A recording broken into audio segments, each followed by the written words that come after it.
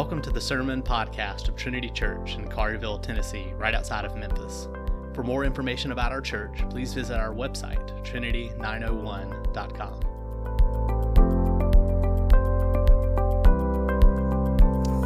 So, for the better part of a year now, we have been working our way through the Gospel of Mark. And over the past few weeks, we've seen Jesus enter Jerusalem triumphantly on the back of a donkey. We've seen him cleanse the temple from money changers, and we've seen him face opposition in the temple courts. And last week, Hunter began Mark chapter 13, which is known as the Olivet Discourse, because Jesus had walked out of the temple and then walked up the Mount of Olives, which is directly across from the temple, and spends this whole chapter of 13 speaking not to the crowds, but to his disciples about the upcoming destruction of the temple, about future persecutions his people will face. And then lastly, in verses 24 to 37, Jesus speaks of the coming back of the Son of Man, which is the section that we are going to be looking at today. That being said, please stand for the reading of this passage, which is indeed God's Word.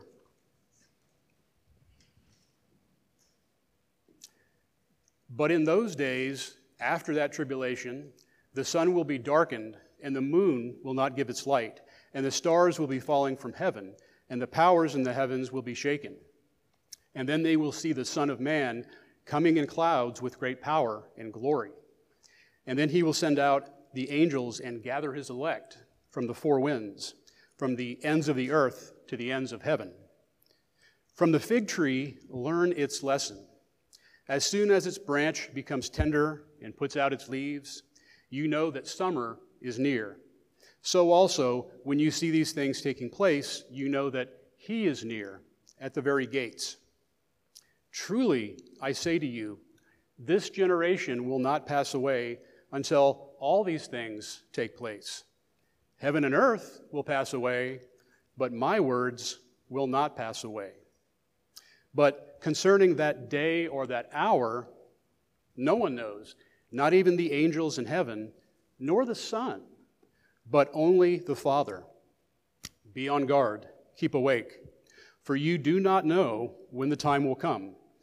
It is like a man going on a journey when he leaves home and puts his servants in charge, each with his own work, and commands the doorkeeper to stay awake. Therefore, stay awake, for you do not know when the master of the house will come, in the evening, or at midnight, or when the rooster crows, or in the morning, lest he come suddenly and find you asleep. And what I say to you, I say to all, stay awake. May God bless the reading of his word. You may be seated.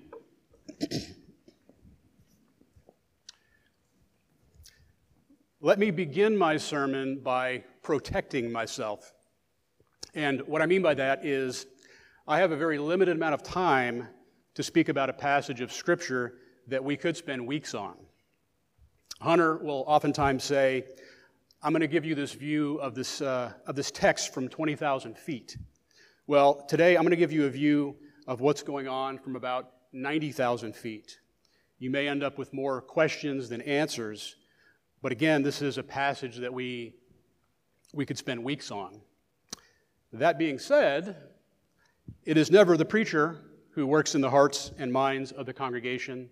It is God and God alone. As Psalm 84:10 says, Lord, better is one day in your house than thousands elsewhere. Let's pray.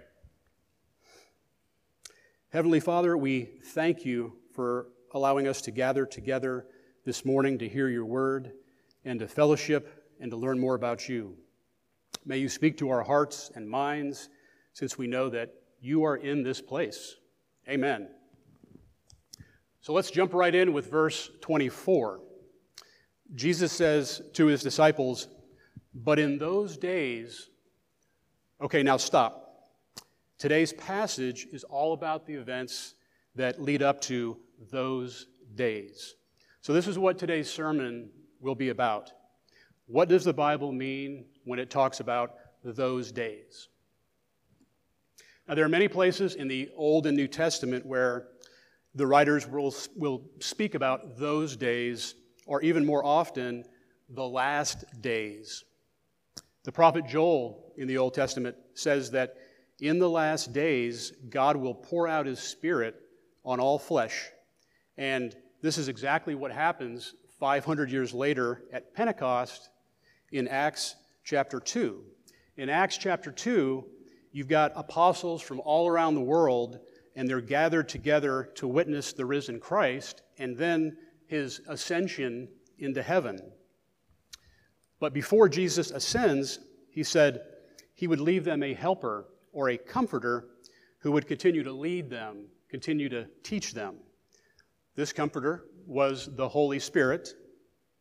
And Jesus had already told them before that He was going to do this.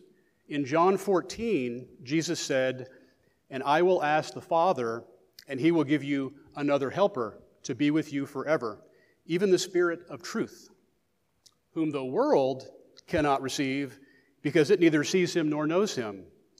You know Him, for He dwells with you and will be in you. I will not leave you as orphans." Well, didn't the Holy Spirit already exist at the time of creation? And didn't the Holy Spirit work in the lives of the Old Testament believers? And the answer is yes. But at Pentecost, the Holy Spirit was finally revealed as a distinct divine person, equal with the Father and with the Son. One God in three persons. And this is why we follow Jesus' instruction, for instance, in baptism. We baptize in the name of the Father and the Son and of the Holy Spirit. So you say, well, why is Jeff talking about the Holy Spirit? I thought he was going to talk about those days or tell us about the last days. Well, here's the thing. When Jesus left us with the Holy Spirit at Pentecost, the last days began. And we're still in the last days now, some 2,000 years later, and we will be in the last days until Jesus comes back. So, what are some events that occur in the last days? I'm going to briefly list 7 events that happen in these last days. Yes, I said 7, but yes, I said briefly. So here we go. The Magnificent Seven. And it's not as bad as it sounds because they're all sitting here basically in order in our scripture passage. So number 1, the arrival of the Holy Spirit. We just mentioned this, the arrival of the Holy Spirit in its full force at Pentecost. Number 2, tribulation. Tribulation occurs in the last days. The tribulation in the last days is referring to all the horrific times that God's people have had throughout the history of Christianity, from the destruction of the temple in 70 AD to the tribulation that immediately precedes the second coming of Christ. Number 3, sounds like a movie because I think it was, Blood Moon. Let's look at verse 24 and 25. Verse 24, "But in those days, after that tribulation, the sun will be darkened, and the moon will not give its light, and the stars will be falling from heaven, and the powers in the heavens will be shaken."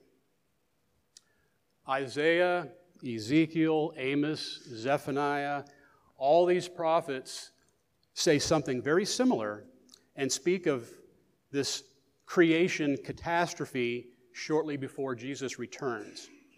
Even the prophet Joel, who we just mentioned, says this, "And I will show wonders in the heavens above, and signs on the earth below, blood and fire and vapor of smoke.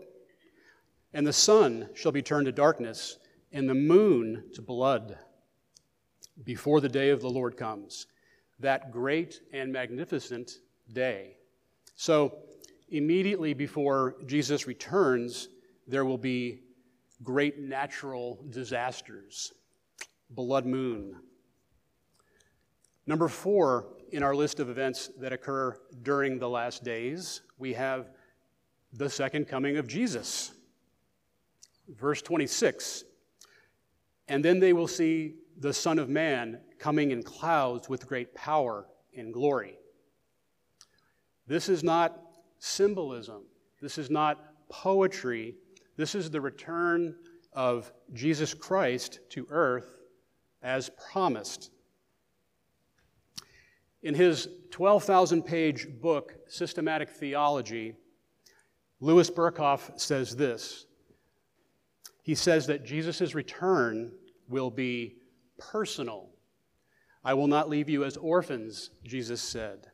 He is the great shepherd who cares about his sheep. Jesus calls us friend. Jesus' return will be physical. When Jesus rose from the grave, was he not physically present? You could touch his hands. You could feel the holes where the nails went through. And then Jesus spends 40 days with the apostles, physically on earth, and then he ascended back into heaven. Acts chapter 1 captures this. And when he had said these things, as they were looking on, he was lifted up, and a cloud took him out of their sight. And while they were gazing into heaven as he went, behold, 2 angels stood by them in white robes and said, Men of Galilee, why do you stand looking at heaven? This Jesus, who was taken up from you into heaven, will come in the same way as you saw him go into heaven. So it will be physical. Christ's return will be visible.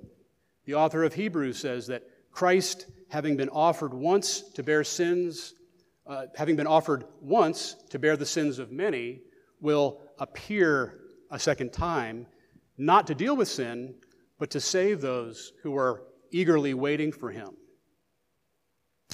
When Jesus comes back, it will occur suddenly. Well, wait a minute. I thought we would be watching carefully for his return. I'll let Berkhof handle this one. Berkhof says, I need to pause here for this one. Here's what Berkhof says.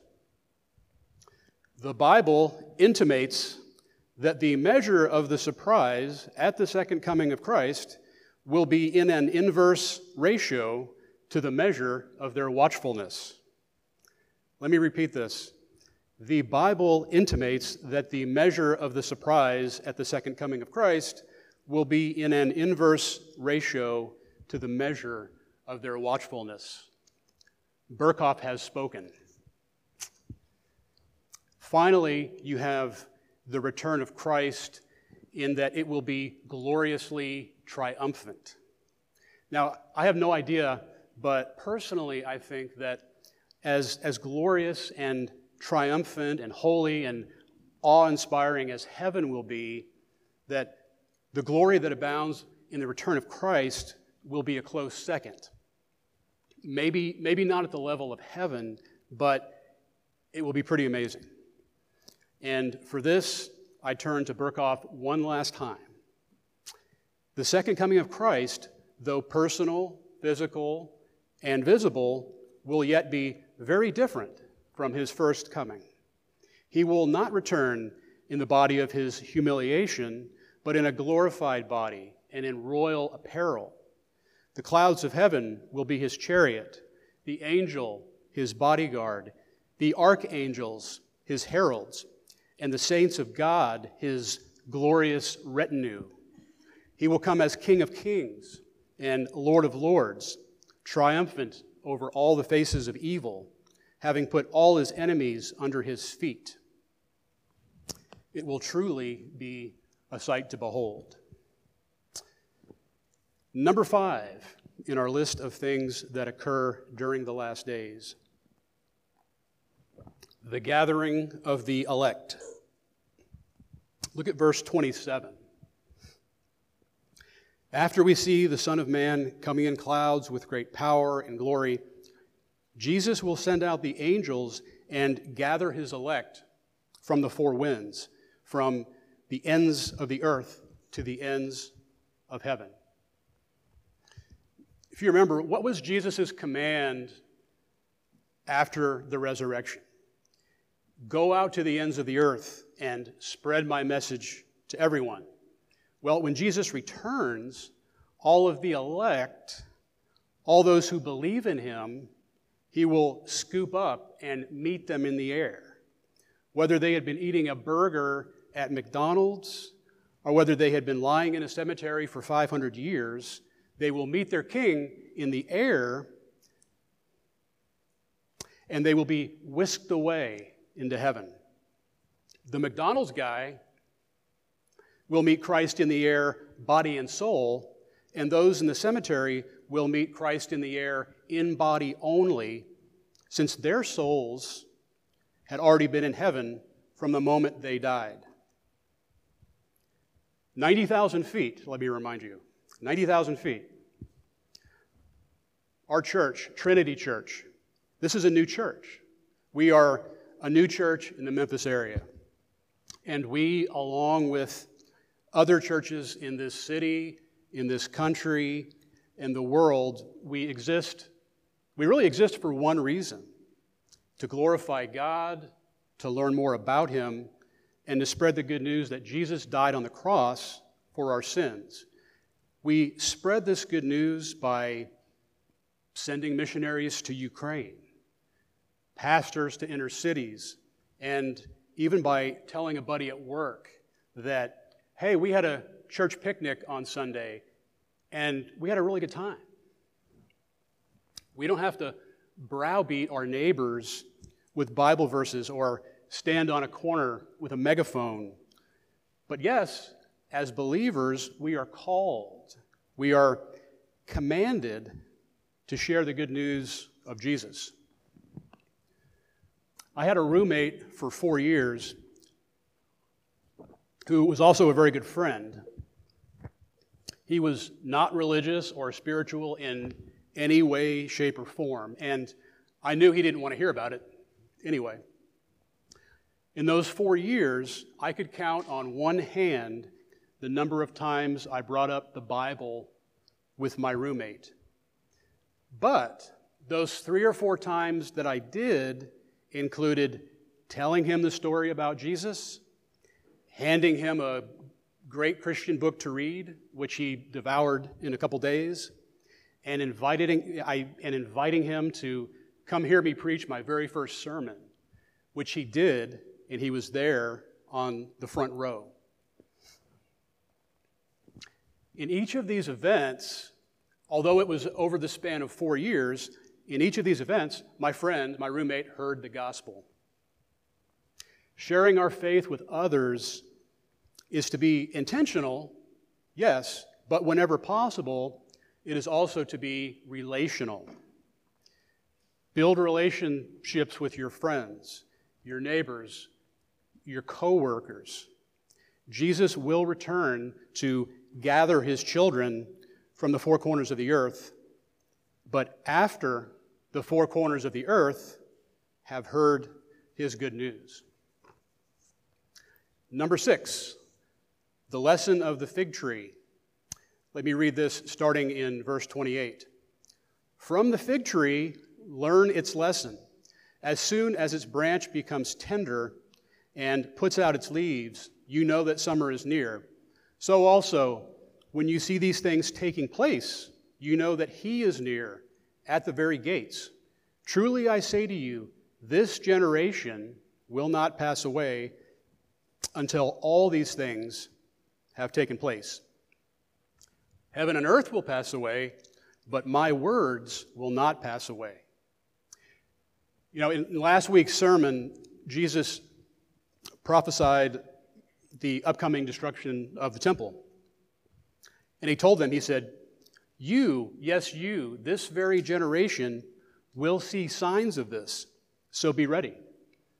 The temple of the Lord would be wiped off the face of the earth, but the word of the Lord would never pass away because it is eternal. It is infinite. So it is with a fig tree. You have to care for it. You have to nurture it. You have to prepare your best for when it might be ripe. And in regards to those who are alive at the second coming, Jesus is saying, you, yes, you, this very generation will see signs of this. So you be ready. Heaven and earth will pass away and be made new, but the word of the Lord will never pass away. Again, it is eternal. It is infinite.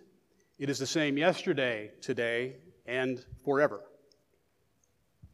So here's something that you've never heard before. You've never heard this before. In this world, there will be suffering. It's a brand new concept, right? If only this were true.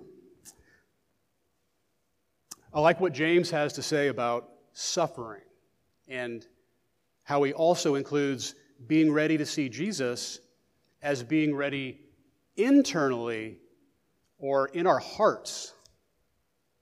James says this, "Be patient, therefore, brothers, until the coming of the Lord. See how the farmer waits for the precious fruit of the earth, being patient about it, until it receives the early and the late rains. You also be patient. Establish your hearts, for the coming of the Lord is at hand. Do not grumble against one another, brothers, so that you may not be judged. Behold, the judge is standing at the door." So we are to be ready outwardly, but we are also to be ready inwardly. And last but not least, number 7, no one knows the day or the hour, but stay awake anyway. Verse 32, "But concerning that day or that hour, no one knows, not even the angels in heaven, nor the Son, but only the Father. Be on guard, keep awake." So it may seem odd that Jesus does not know the day or even the hour of his return, that only the Father knows. But remember, Jesus was sent to do the will of his Father. Jesus had two natures, one divine and one human. His human nature had limitations. He could get hungry. He could get cold. He could stub his toe. Consistently in the Bible, Jesus says, "I'm not doing my will, but the will of him who sent me, the Father." But he does know this in our passage right here. He says, "Stay awake." And he says, "Stay awake" twice. So how do we stay awake? What does it mean to stay awake? Well, we already talked about being ready, both internally and externally, but how do we stay awake? Well, the answer is by not sleeping. In his letter to the Thessalonians, Paul would chastise believers for not working and just sitting around waiting for Christ to return. They were basically sleeping, sitting around, not working, not fulfilling their duties, and I would have to think they probably weren't sharing the gospel all that well during that time either. Paul has said, "To live is Christ, and to die is gain." But to live in Christ is to actually live, to emulate Christ, to be Christ-like, to love others as yourself, to take care of your households, to tell others about Jesus. Did Jesus himself not work until the very end? I mean, hours before his death, he was still teaching his disciples. On the cross itself, Jesus assures the criminal hanging next to him, "Today you will be with me in paradise." On the cross, Jesus asked his Father to forgive people that beat him and spit on him and mocked him and burned with wrath against him. Forgive them, Father, for they know not what they do. So when Paul tells us to live for Christ, he isn't saying that we should work 100 hours a week. He's saying, don't be consumed by thoughts of what day or what hour Jesus is coming back. For some people, this is not an issue. Some people just never think about it. Then you have some people who dread thinking about Christ's return. Maybe it sounds scary, or maybe they feel guilty about something, or frankly, maybe they're enjoying their current life a lot and they don't want it interrupted.